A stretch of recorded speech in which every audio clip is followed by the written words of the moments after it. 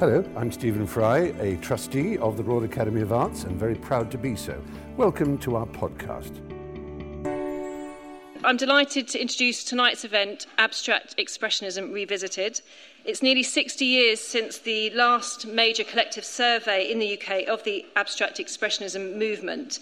The current RA exhibition seemed to therefore be a unique opportunity to bring together a highly esteemed panel of Royal Academicians to re-examine the significance of abstract expressionism and discuss how artists and the arts world internationally responded to this artistic phenomenon then and now. We are hugely privileged to have artists Basil Beattie, Mally Morris, Paul Huxley and Christopher Lebrun here together for this event, discussing their personal response to abstract expressionism and how the movement has influenced and impacted on the visual arts. It's also always a privilege, obviously, to have the RA's Artistic Director, Tim Marlowe, here this evening, who I'd like now to hand over to, who will be chairing tonight's event. Thank you. Kira, thank you very much. I feel like the barman at the Cedar Tavern tonight. I can't think of a more enjoyable discussion that we're about to receive. The origins of abstract expressionism would make an amazing exhibition in and of itself. Aside from the obvious language of Cubism, there's Surrealism, expression of myth, the American Sublime, American regional painting, landscape painting, the presence of the Mexican muralists, the works progress of project administration, there's the migration of the French avant-garde, the unconscious, psychotherapy. I mean, you could just go on and on and on. So given that abstract expressionism is a kind of filter for so many different ideas and movements in the 20th century, not least Impressionism and late Monet, thinking about our last show here in the main galleries before the summer exhibition, and the fact that the show could have been called Abstract Impressionism, and for a time that was a term that had a certain critical currency in New York. To ask a group of distinguished artists what the influence and impact of abstract expressionism was is a very loaded, complex and rich question, because there are so many aspects of abstract expressionism, I think, that resonated back in the day and still do. Anyway, with that context in mind, that's exactly what I want to do. I want to start by asking each of our four distinguished artists about their first encounters with abstract expressionism and the impact that it had.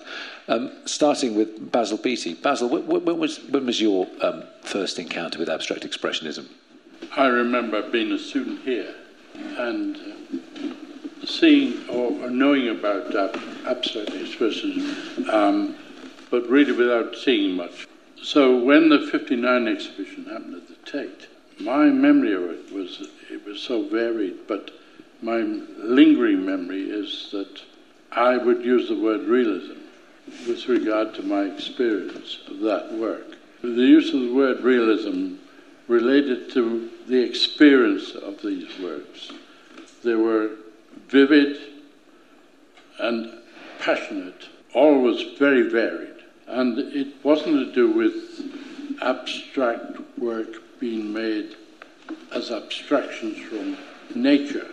On the whole, that was not the case. The Life magazine that later on had Rothko and Klein, as I remember, you would have a page of Rothko, beautifully reproduced in colour, and a sunset on the opposing page. And then Klein, and then you turn the page, and then there'd be girders of a bridge seen at twilight. And the implication, the suggestion was that if you know where to look in nature, you would see the origins of these works. It took a while for me to then experience Rothko in the Whitechapel in 1961, to realise that he was not just a formalist, he wasn't a colourist simply. There was something else that was triggering these works. And certainly you couldn't put a sunset next to a Rothko, an image of a Rothko painting, and know what, in fact, these paintings were about. He was really trying to make visible ideas about being alive and being human that had no visibility. He was giving them visibility. Did Rothko, was he the standout artist in the Tate exhibition? Because we should say in that exhibition, I mean, asking you all of your question about abstract expressionism, it's a very, very big movement. You could divide it into colour field and action painting, and David Ampham is trying to challenge that, I think, quite intelligently. But it's a very, very varied movement. Who were the standout artists when you first saw the show? Well, for me, de Kooning, quite opposite Rothko, of course. There was a kind of a linear element about de Kooning that I enjoyed at that time. So I suppose as a student, I was influenced mainly by de Kooning at that time. Yeah. I also respected Rothko, who I knew was completely different. There were lots of artists. Grace Hartigan's not in this show, for instance. I remember her work. And Torkov. It was a terrific show. And it had great, great, great influence on students and professional artists. Paul, you went to New York in the 60s and met some of these artists. When was your first exposure to it?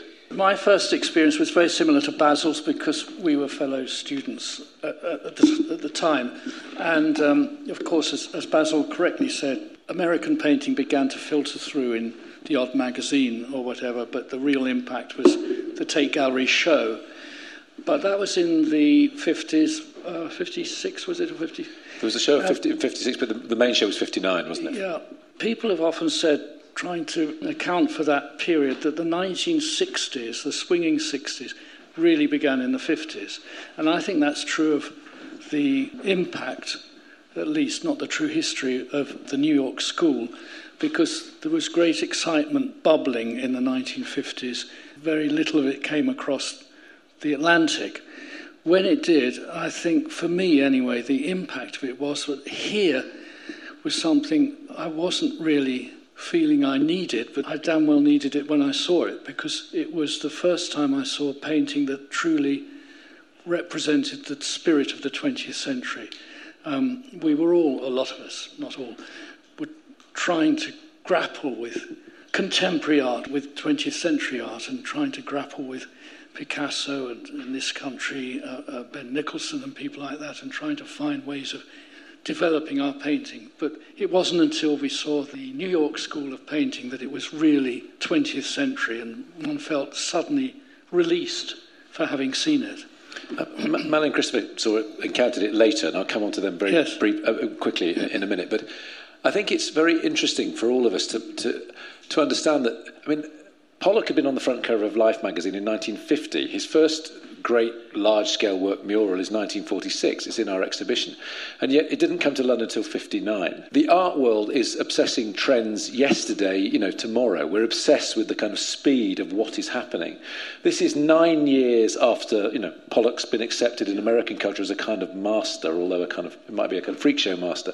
That is interesting. I mean, pop art, the independent group, the signs were already there, and yet the two of you were encountering this art at the same time in 59. And interesting what you said about, actually, it was, I responded to it because I realised it was something I needed. Yes.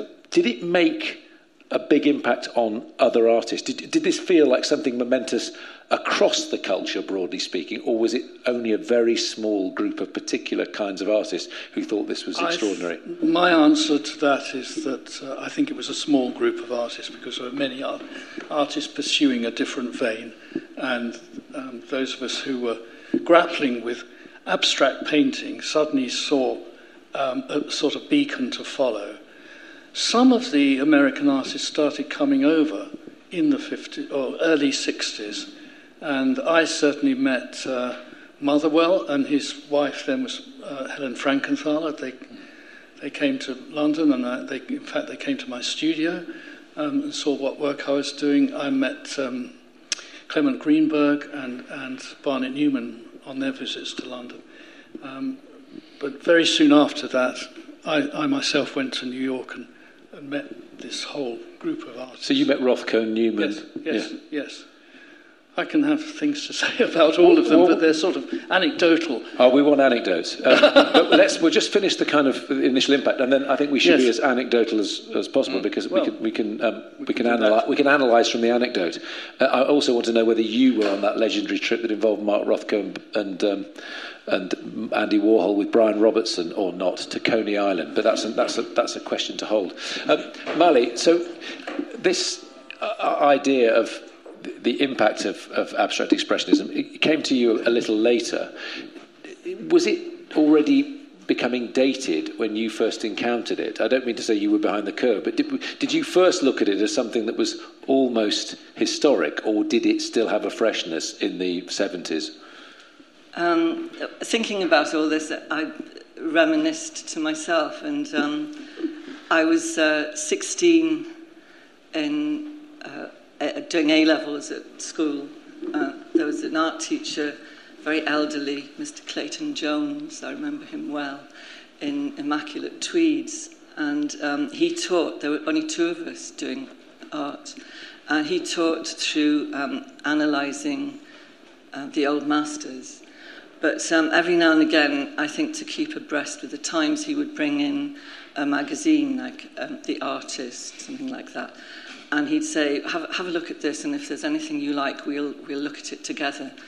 And I pointed to, I'd never heard of either of them, Matisse and Pollock, and he took it on. And we looked at them, and I painted Matisse's and Pollock's in a small scale.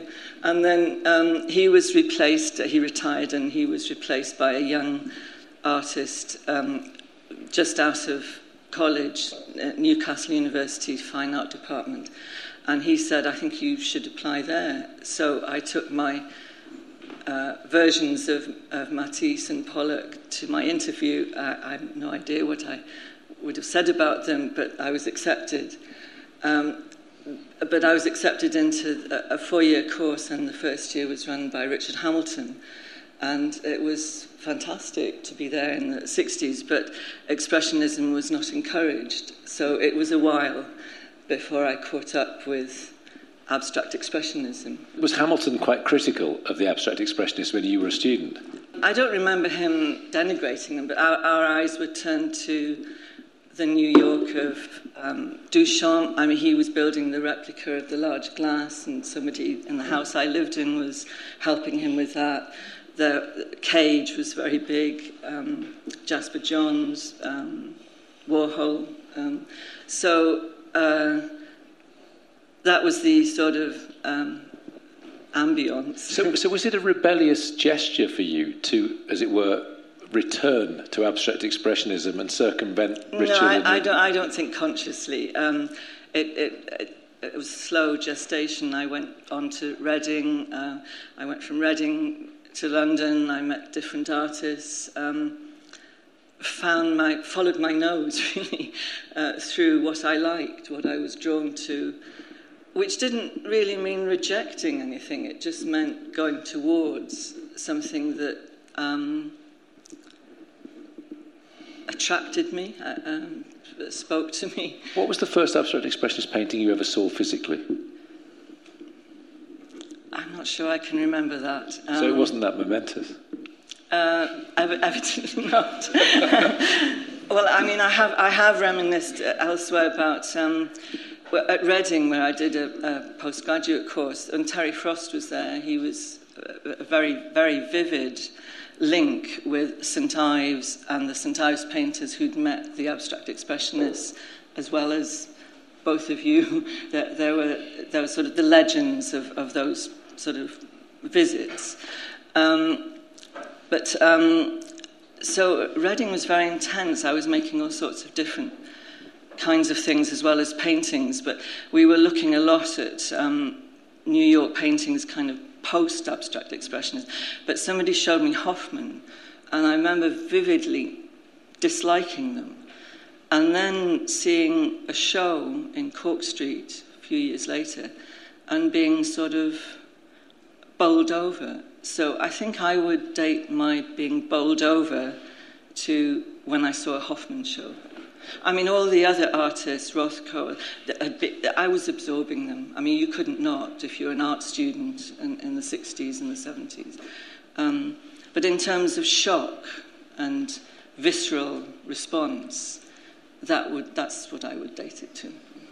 Christopher, when was your first encounter? When we were next door, Basil said to me, "Did you see the 1959 show?" I felt slightly distressed at that point, and also disappointed, because I would have been 7. And I'm sure it would have had an enormous effect on me. But actually, it's very specific what happened, because I was at the Slade from 70 to 74, and I had a wonderful, and in many ways, deeply inappropriate tutor who was a constructivist, Malcolm Hughes, and he gave me some tapes to take home. And they were interviews by David Sylvester with the great American painters. Now, I remember, as clear as a bell, switching on, and I heard him talking to Philip Guston. And I had absolutely no idea what they looked like, but I heard Philip Guston talking. And I suddenly realised, like a light bulb going on, painting's not about making pictures, it's about thinking. Because Guston was thinking through how you make art. All the questions that we have, the deepest questions we ask ourselves privately that distress us, he was thinking through the means of painting towards not even answers, but just staying in that state of anxiety, which is painting. So I listened, and my imagination completely woke up. So then I hunted down Philip Guston. There was one painting in the Tate. There were very few things. But it was enough as a very young, by that time I was, 18, as a very young person. It was completely inspiring to him. Just the idea of what painting could be. And Philip Guston's a very good example, because Guston went out of classic, as it were, non-figurative abstraction towards the problem of late abstract expressionism. Here it is. The problem of late abstract expressionism is how you move forward. Because abstract expressionism in its high period is predicated on the risk of not knowing what you're doing. It's not figurative, it's not Bauhaus. What is it? All the things I said earlier and nothing. But what was the Guston painting? Was it a post 1970 painting or No, it's a classic early phase, like Prague, which came up here. Yeah. And in fact, even the title Prague is a clue to Guston, because that is, of course, Kafka. It's the golem. It's the idea of making something out of nothing that then speaks. So all of these things, which is the deep content of abstract expressionism. Mally. It's just something that Christopher just said. It reminded me of a quote from the great Morton Feldman, the composer, who was a great friend of all the people in the show, or many of them. And it's in his book, which I love, Give My Regards to 8th Street, I think it's called. It's sort of reminiscences. And he said, sometime in the 50s, just for a while, maybe 6 weeks, nobody knew what art was. No. Well, I remember thinking about, I was very fond of Guston, but the things that I remember about Guston was when there was a magazine called It Is, an American magazine, and they had transcriptions of all the different panels. And this was the Philadelphia panel. Rosenberg was in the chair, the critic, and I think Motherwell was on the panel. Torkoff, Guston, and I'm just trying to think of who else. Reinhardt. And Rosenberg opened the panel with a question. What's it like when you go into your studio? And Torkoff had his to say. And when it came to Guston, he said, well, I remember something that John Cage said that I would associate myself with. And Cage had said, when I go into the studio, it's filled with other people's ideas. And as you begin to paint, they begin to leave one by one. And if you're lucky, you will leave. Implying that, of course, the more you get involved with what you're doing, that there's no distinction between the brain and the hand, really. That I expect Picasso did. Was it Picasso that said that painting can paint itself? Where it's that degree of involvement, and I don't think you can kind of you can't predict exactly. You can't formulate a kind of a target to aim at.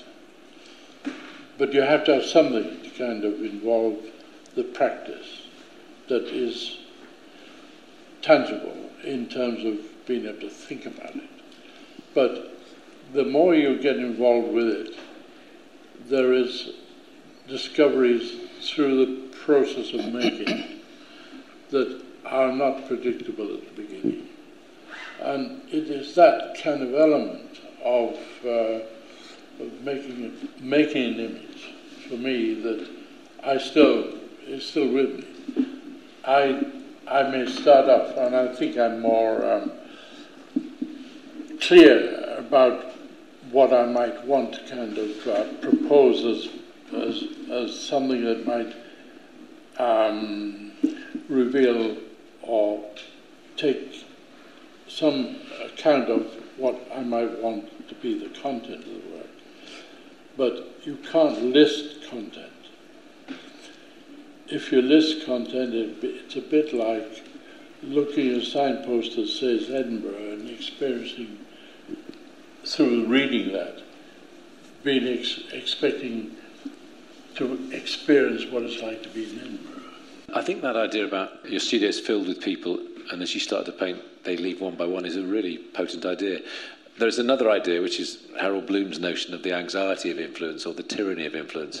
And I just wonder whether, I mean, as Paul and then any of you want to wrestle with this, but how much of a kind of liberation, license, was your specific encounters with the abstract expressionism, and how daunting was it? You know, how much did they feel like work you got to actually get through to get to your own voice and vision and language? These artists were heavyweights, there's no doubt about it. They reached fame and notoriety when they were reasonably mature, unlike artists today who kind of get headlines and massive exhibitions and catalogues when they're just leaving art college. These guys had been around for a couple of decades before anyone noticed them. And so when they arrived on the scene, eventually being represented in exhibitions, they were not particularly flattered by it. They were angry. And they were critical of critics, they were critical of the galleries, they were critical of the press and the media and museums. In fact, there's a well-known photograph of the group of the New York School artists. The Irascibles. They're called the Irascibles.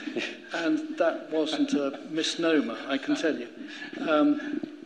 Eventually, unfortunately, they became angry with each other for various reasons. And by the time I hit New York in 1964, one had to tread on eggshells trying to avoid mentioning one of the artists in the presence of another one, because there were unknown rivalries and disputes that happened between them. That continues. Sorry to interrupt, Paul. Sure. At the opening of Abstract Expressionism, it was an enormous honour to meet Sandra Still, the daughter of Clifford Still, and someone said, do not introduce her to Christopher Rothko.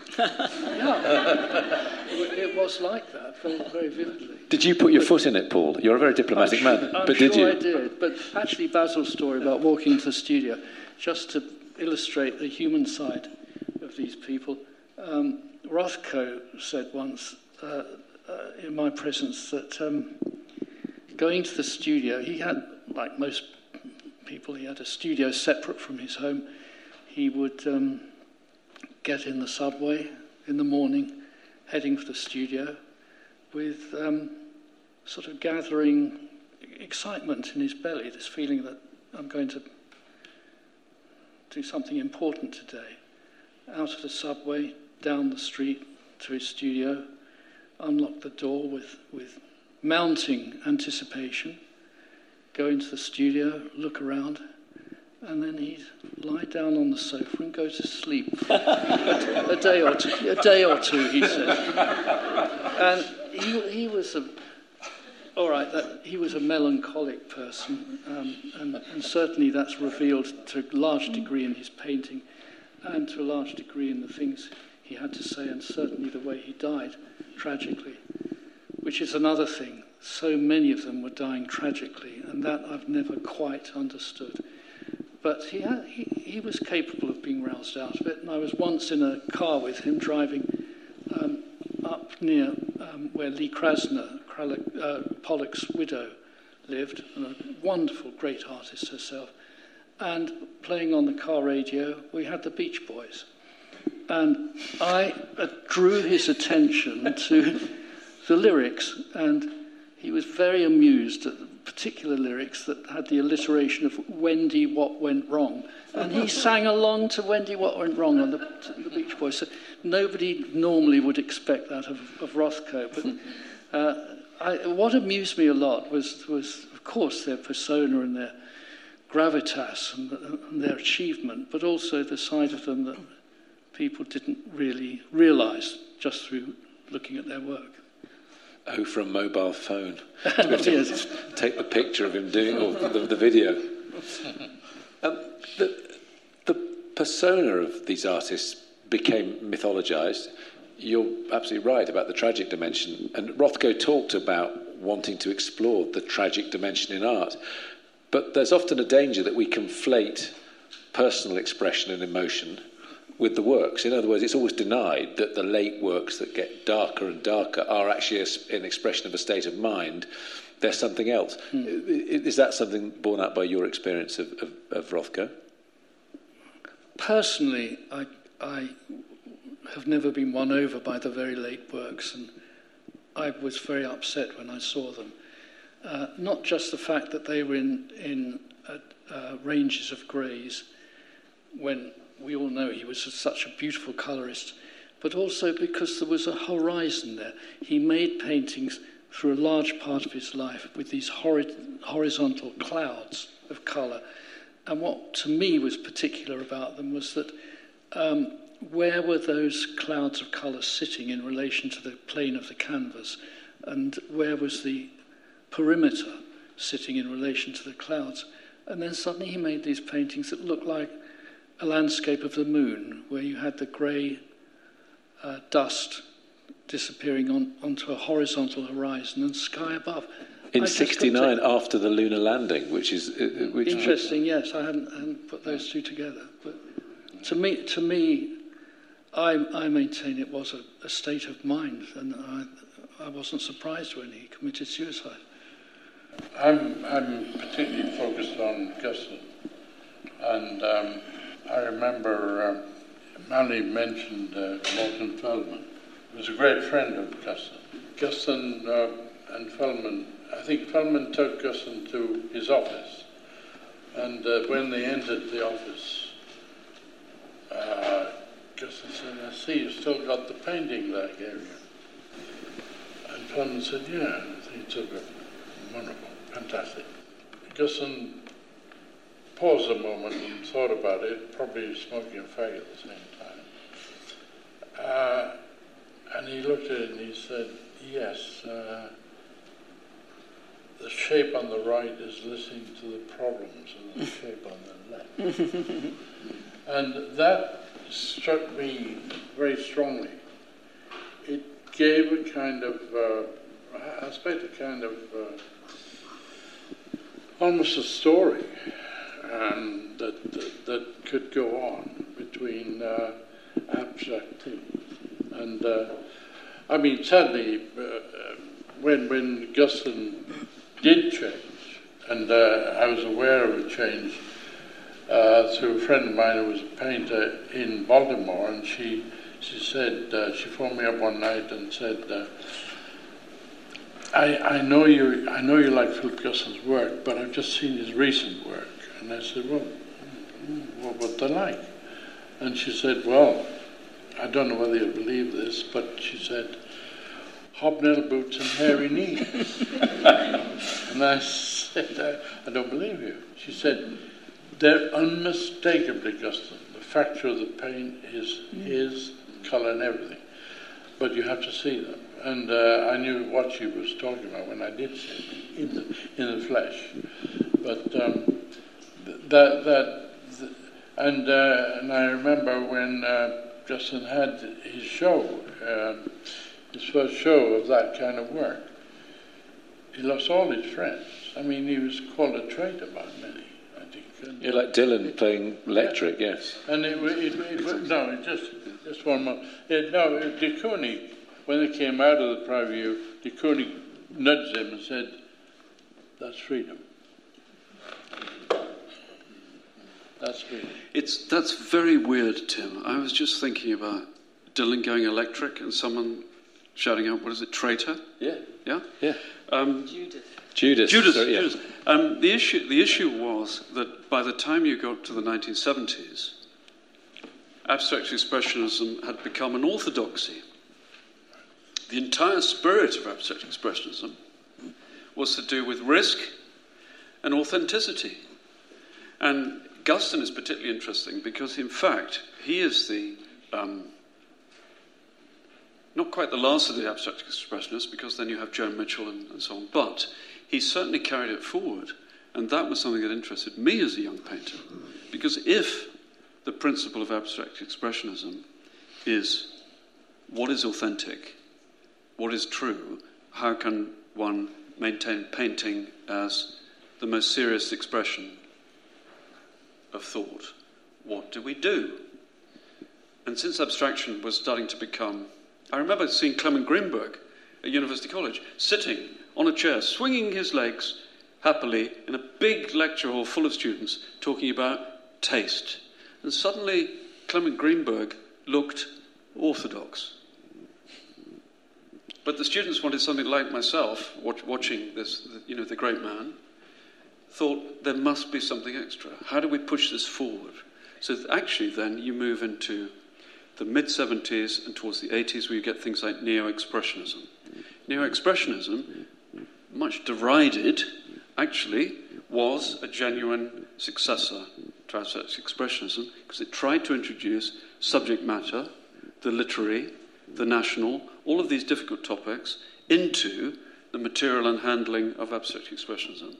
And I mean, I would say this, wouldn't I, because I was involved with it, but nevertheless, it added another layer of risk into what I think those great painters were doing. Well, it was Frank Stella, wasn't it, that put the nail in the coffin, really, of that kind of work. Like every kind of work, it becomes a cliche very quickly. And I remember Pentechnicon runs from Newcastle, in fact, of student work coming down to Young Contemporaries exhibition, filled with Pollocks. Complete Pollocks. Yes. But no, it was difficult to kind of maintain certain aspects of that were highly charged with philosophical thoughts.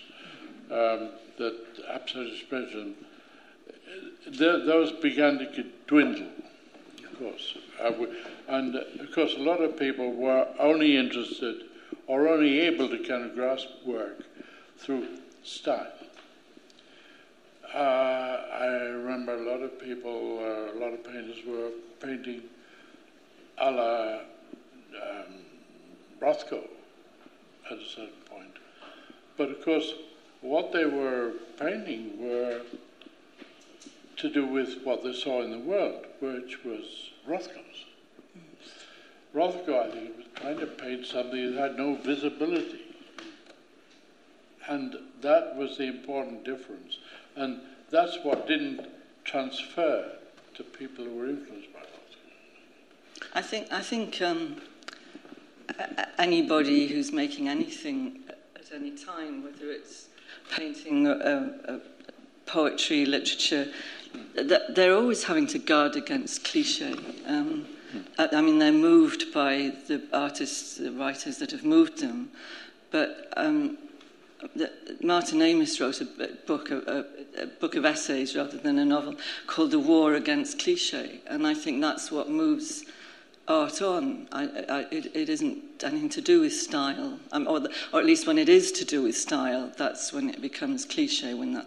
So, I mean, the legendary hot licks of 8th Street, were when everybody wanted to be de Kooning but wasn't de Kooning, and that's that was a problem. It doesn't mean that the good art was any less good for that.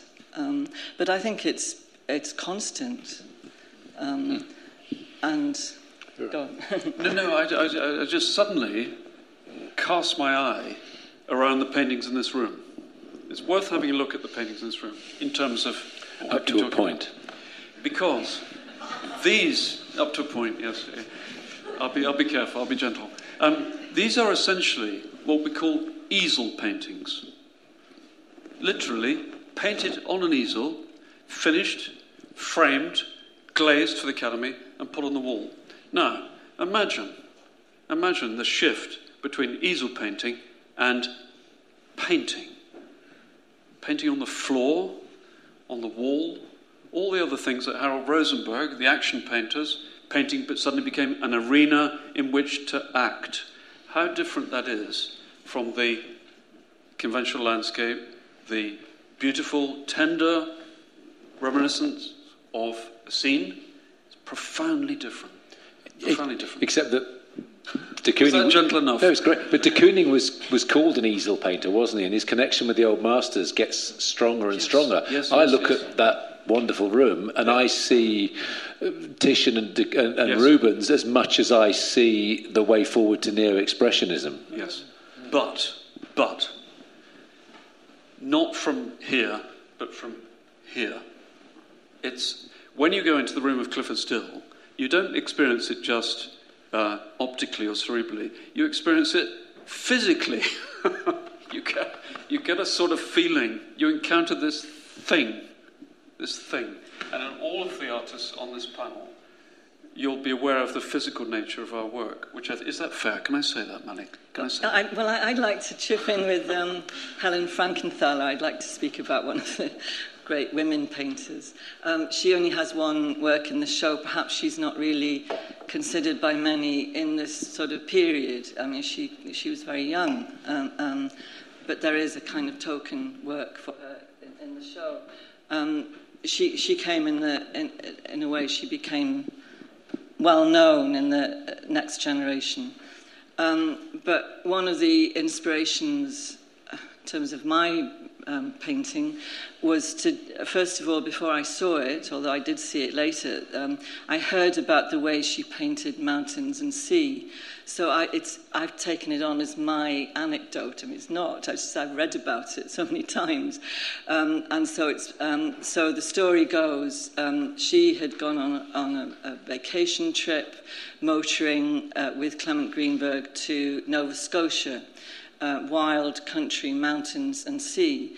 And she was very well schooled by Paul Feely at Bennington Art College in Cubism. She said, is reported to have said, she knew it inside out. She was painting small easel paintings mostly. But she'd graduated. She was now beginning to meet all the artists in New York. And she'd certainly seen Pollock's work. but she was still very young. And she'd got a loft to work in, which not many people had in those days, but she did. She was from a privileged background. And she brought a roll of canvas to use to cut and stretch up and put on her regular size stretchers before she'd gone away. So she came back and she had all these studies, plein air watercolour studies from the landscape as they moved around. And without a particular plan, she pinned them up on the wall of her studio, many of them. And she looked at the roll of canvas and she looked at these things and maybe had in the back of her mind an experience of Pollock working on the floor. So she unrolled the whole roll across the length of the studio floor, the loft, and diluted her oil paint, which normally she would have been mixing on a palette, and began to pour. And she made Mountains and Sea. And she was sort of shocked by it, so the story goes. And she called in her studio neighbour, Friedel Zubas, and said, what do you think? And he said, leave it. And she left it, thank goodness. And she said afterwards in interviews, the landscape was in my arms. I love that phrase. So later on, when I began to work in a kind of similar kind of way for a while, that story, it sort of gave me permission to take those risks or be, physically, materially. And, there's so many stories about the materiality of what these people did and how they behaved physically.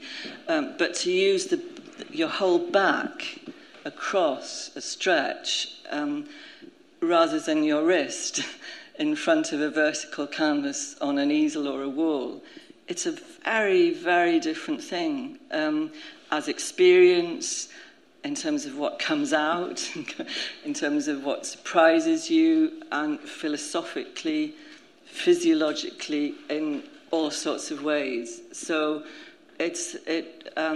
I would pinpoint my version of that story as being inspiring. I think that's fascinating. I've never heard that version before, that story, and you're quite right. She did use oil paint for a long time after acrylic paints had been developed and were being used by so many artists. But what's interesting also is the chain of events from one artist to another. Even though it seemed to us, particularly here in England, that abstract expressionism was a sort of explosion, as in all parts of art in history, there was a chain going from one artist to another, and she knew Pollock's work, and she was one of the few and only artists who did something about that was new and developed from it. And she, in turn, passed on an influence to Morris Lewis, who was a wonderful artist and came up from Washington. He and Ken Noland were working in Washington. I think it was Clement Greenberg who introduced them to her work. Took them to her studio. Jules Zelitzky too, I think. Yes. Perhaps.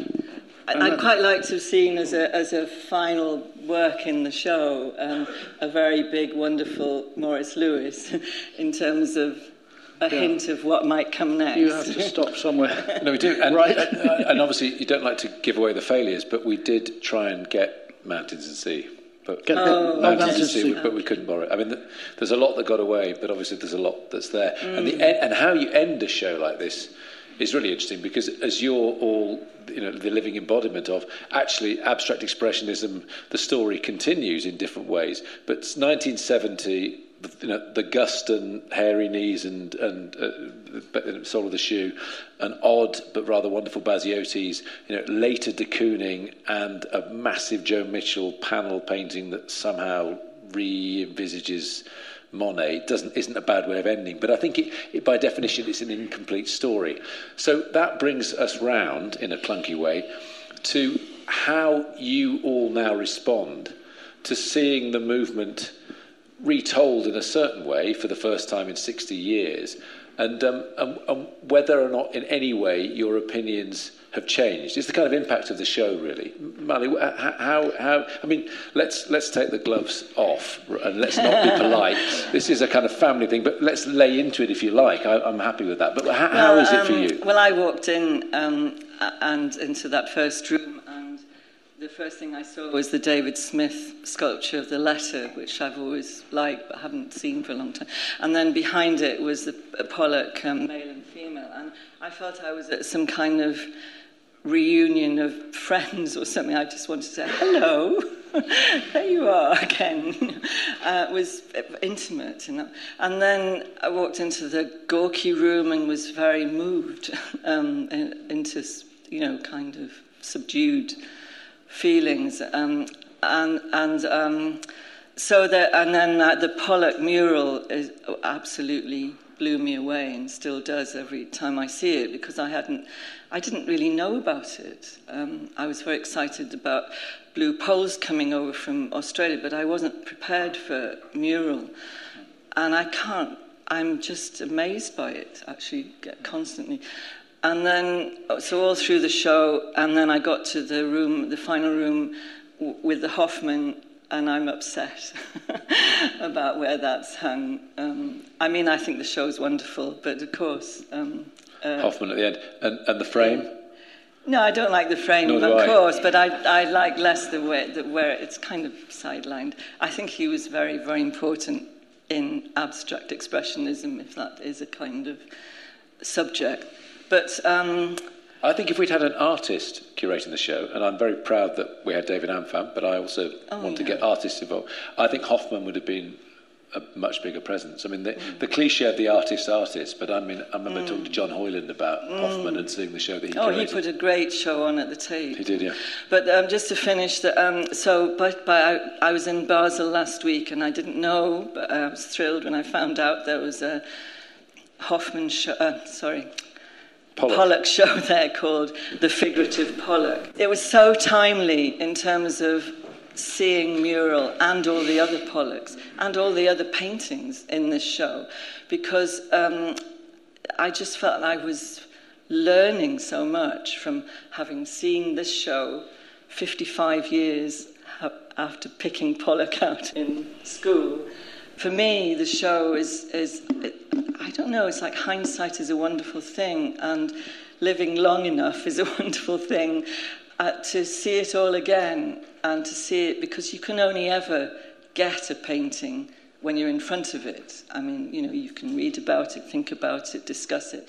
You only, in my experience, get it when you're in front of it. So to have the chance to see all this and to somehow weigh it up with what's happened in one's life, but then to suddenly come across this show in Basel, and one's always learning. So to me, it's not, well, it's historical in one sense, but so vivid. I mean, wonderful to have. Very interesting that Georg Baselitz, I spoke to him recently, and he loved the show, but he just said that when he saw that show, went to Germany in 59, 60, and he said he remembers being overwhelmed by the scale.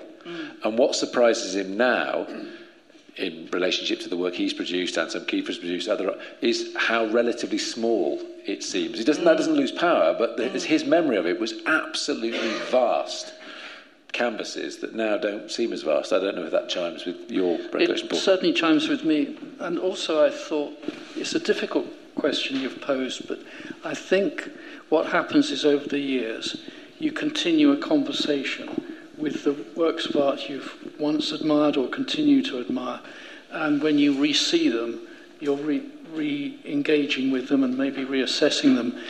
I think my roots were in abstract expressionism because I'm that age. I was a very young artist when I first experienced the work and saw it.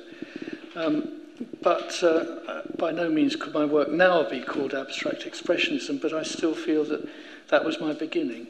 And I think each time, certainly in this exhibition, I feel very closely acquainted with so much of it, and I'm meeting old friends, but re-experiencing them later part of my life. I think what changed a great deal for me was to see the very big room of Clifford Still. And that was because they haven't been shown very much universally. I remember when I lived in America, I made a journey up to the Albright Knox Museum in Buffalo, which was then supposed to be the place that housed the most Clifford Still paintings.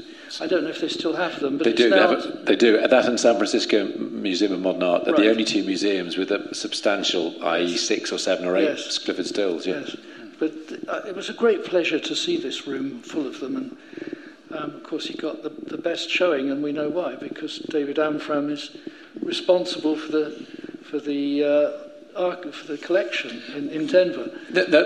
Yes, but you wouldn't believe the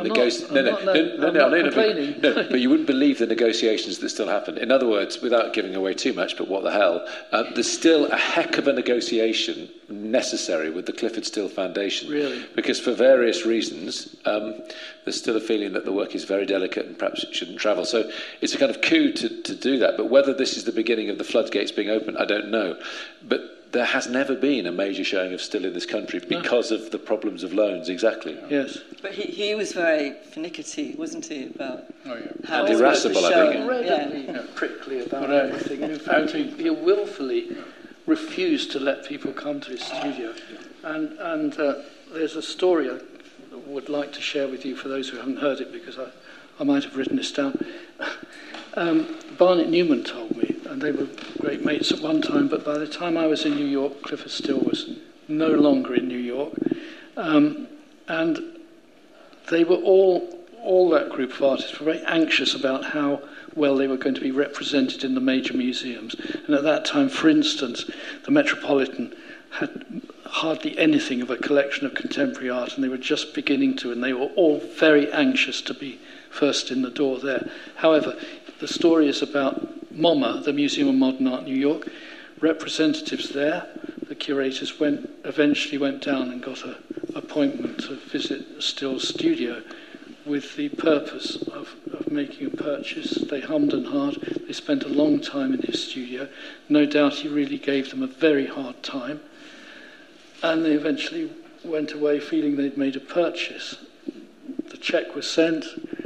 The painting was duly packaged and sent off and hung in the museum, after which he sent them a letter saying, incidentally, that painting you're hanging, here I fall down with the details, but Untitled 163, dated 1959, is not 163, 1959. It's a copy of it, because you only pay copy prices. So is this the vindictive, or is this the earliest example of postmodern appropriation? So Abstract Expressionism was ahead of the game on that. Christopher, you knew what the show was going to be a long time out. I mean, you were involved in its evolution and so on. Were there fundamental surprises for you, still seeing these works reconfigured, or did it reiterate what you felt you already know? Because I asked you that question. Sometimes I do see shows that I've been involved in where they're incredibly powerful, but they don't surprise because I know exactly what it is. With this, though, I wonder whether the visceral impact of these works all brought together still holds an element of surprise for you, or whether that's not possible. You know, when we first proposed this show, I said, we've got to do this now. Right? The timing feels perfect. The surprise was the emotional reaction, both in myself and other people, of seeing the work. And on the opening night, it was extraordinarily touching, because the feeling, particularly in the room of Clifford Still, with Sandra Still there, and talking to her about it, would your father have liked this? I said nervously. She said, yes. That was enormously moving. He was the most difficult man in the world. To which Paul said in background, probably not. God knows. But the main point is this. I think when we decided to do it, the effect of seeing it, I think, has been galvanising within what we call the art world for this reason. That exhibition appears to be without issues. Because I can't speak for my fellow artists, but there's a type of exhaustion sets in with art which has an agenda on us. Propaganda, issues, good for this, good for that, moral for this, moral for that. This is an exhibition about painting, in which painting appears self-sufficient. It's enough. It's enough somehow. It's already metaphysical to say this is what I mean. So it carries on. That's the experience. Could I remind you that there is sculpture in this exhibition as well? Really? Yes. Or are you reinforcing Ad Reinhardt's view that sculpture is something you trip over when you step back to get a better look at painting? Sorry, it just slipped out. It slipped out. We'll cut that from the edited version. Basil, anyway, art. This is a fantastic exhibition. There's no doubt about that. I still get that prickly feeling when I see these works in the flesh. But I think it may be because there's too many works. I think Rothko suffers from this in this show. I think Clifford Still suffers from this in this show. But I'm delighted to see so many Clifford Stills in Piccadilly. Here, particularly in the RA. But I still think that what these artists were on about really was not just painting an image. They were painting something that had to be charged by the experience of the looking at the image, being in the presence of the image, being confronted by the image. And I think that relates to how many works are shown on the same wall, how high they are from the floor, and I think that Rothko's room there's too many there. There's only 5, but yeah, 5. And what I'm groping for is the maximum experience of these individual works. Somewhere along the line, that is not always achieved. Candidly put, I agree. I mean, I think that it's a very difficult, and I don't feel the need to be defensive, and I don't think you're being overcritical, but I think that there's always that balance, isn't there, between trying to produce a kind of, if not definitive survey, that you want to try and show as much of a complicated movement as possible against the balance of giving people the best visual experience, and that's always the debate about exhibition making. And artists always have a slightly different sensibility, and probably one that I respect. I mean, without shooting myself in the head, it's not great having an Ad Reinhardt painting behind glass, but it's the only way you can get the loan. So you either choose it or you don't, and you either play the political game or you don't. But you would hope down the line, if you owned a work like that, you might see it on the wall and think, yeah, maybe the glass comes off, but that's a different issue. No, we have to acknowledge all those problems. I felt was part of that. I felt there was an atmosphere of enthusiasm behind the mounting of the exhibition. I mean, I wasn't involved with it. I didn't talk to anyone about it while you were mounting it. But when I saw the exhibition, I could feel maybe it's overhung. I don't know. Well hung, I think is the phrase you're looking for. Well. But I just felt it was. If there were too many works, it was because you were enthusiastic about showing off as much as you could get hold of. I think we should be grateful for that. And I think that actually the idea that it's, I mean, Christopher's right, it's fundamentally a painting show, but it's it's the painters and the sculptors at the Academy. It's the artists who got so excited about this show. It's kind of driven by that. And our art handlers here they're a wonderful group of people, and a lot of them are artist trained, and they embrace everything that we do to a greater or lesser extent with enthusiasm. But they were just so bowled over by this. And there's a little group of them who, whenever they can, so it's about 3 mornings a week, I call them the Abex Club, they go in at 9 and they just do a room each morning. And they sit there and they look and they talk and then they move on. They were in the courtyard last week, and now they've done it. They're starting again, and they're going to do that until the show ends. So the notion that it's artists who want to look is absolutely there. But what's interesting, all the critics have pointed out in this exhibition that actually it is about the profundity of human feeling and emotion, but it absolutely is not about the self-indulgence of my view of the world in a particular given moment. That may be something as to how this work resonates. But one way of uniting all people associated with abstract expressionism is to say, should we go and have a drink? On which note, can I thank Christopher Lebrun, Mally Morris, Basil Beattie and Paul Huxley. Thank you.